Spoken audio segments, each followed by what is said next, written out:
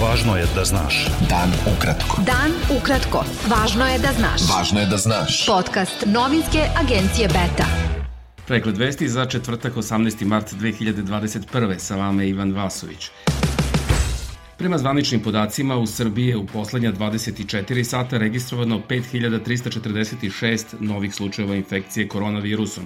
30 osoba je preminulo, a na respiratorima se nalaze 222 pacijenta. Hospitalizovano je 5099 pacijenata. U Srbiji od početka epidemije prema zvaničnim podacima od COVID-19 preminulo 4840 osoba, dok je na koronavirus testirano ukupno 3.218.400 ljudi. Situacija na Balkanu i u centralnoj Evropi je posebno zabrinjavajuća u trenutku kada broj novozaraženih u Evropi raste treću nedelju zaredom, saopštio je Evropski ogranak Svetske zdravstvene organizacije. Predsednik Aleksandar Vučić razgovarao je putem video linka sa rukovodstvom kompanije Sinopharm o procesu nabavke vakcina, izgradnji fabrike kineskih vakcina u Srbiji, kao i o izgradnji i opremanju srpskih bolnica. Tokom sastanka je potpisan ugovor o kupovini novih 2 miliona doza vakcina kompanije Sinopharm, čemu je prisustvovala i ambasadorka Kine u Srbiji Chen Bo. Ministarka za evropske integracije Srbije Jadranka Joksimović izjavila je da očekuje da će se naći rešenje vezano za modele sertifikata o zaštiti od koronavirusa, koji bi omogućili i građanima Srbije da putuju. Povodom non-paper dokumenta o primjeni nove metodologije proširenja Evropske unije, ona je za RTS rekla da je Srbija spremna da nastavi proces evropskih integracija, ma kakva pravila da budu, jer je to njeno strateško opredeljenje. Evropska unija, ako je proširenje zaista cilj, mora da preuzme odgovornost kao ključni korisnik odliva mozgova sa Zapadnog Balkana i podeli teret iznalaženja rešenja, navodi se u tekstu objavljenom na sajtu Carnegie Evropa.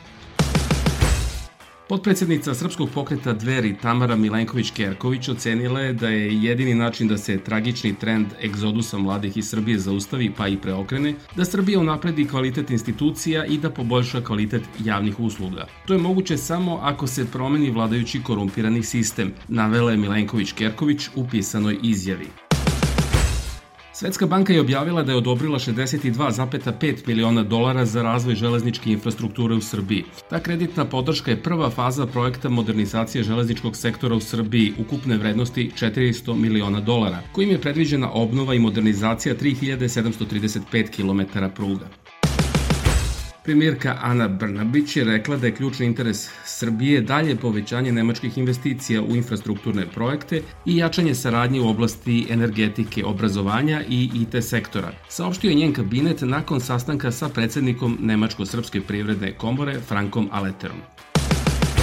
Predsednik Skupštine Srbije Ivica Dačić izjavio je da predsedniku Srbije Aleksandru Vučiću preti objedinjen odgovor crnogorske i srpske mafije jer se bori protiv organizovanog kriminala. Beta. Dan ukratko. Lekarska komora Severne Makedonije pozvala je građane da prepoznaju ozbiljnost situacije sa COVID-19, a državu da uvede dodatne restriktivne mere za sprečavanje širenja pandemije kako bi se izbegao kolaps zdravstvenog sistema.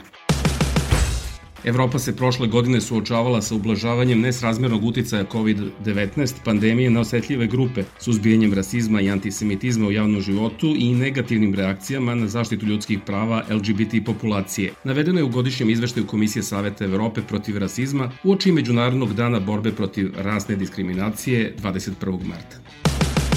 Američki predsjednik Joseph Biden očigledno ne želi da poboljša odnose Moskve i Vašingtona, izjavio je portparol Kremlja Dmitrij Peskov dan nakon što je Biden nazvao ruskog predsjednika Vladimira Putina ubicom. Moskva je povukla svog ambasadora u Sjedinjenim državama na konsultacije nakon komentara predsjednika Josepha Bidena o ruskom predsjedniku Vladimiru Putinu, javlja Glas Amerike. Španski parlament odobrio je eutanaziju, čime će ta zemlja postati jedna od malobrojnih u svetu koje dopuštaju da pacijenti sa neizlečivom bolešću dobrovoljno izaberu smrt kako bi okončali patnju. Španija je u Evropi četvrta zemlja koja će legalizovati eutanaziju posle Holandije, Belgije i Luksemburga. Slušali ste pregled vesti za četvrtak 18. mart. Sa vama je bio Ivan Vasović. Slušajte nas i sutra. Prijatno. Pratite nas na portalu beta.rs I društvenim mrežama. Važno je da znaš. Dan ukratko. Podcast novinske agencije Beta.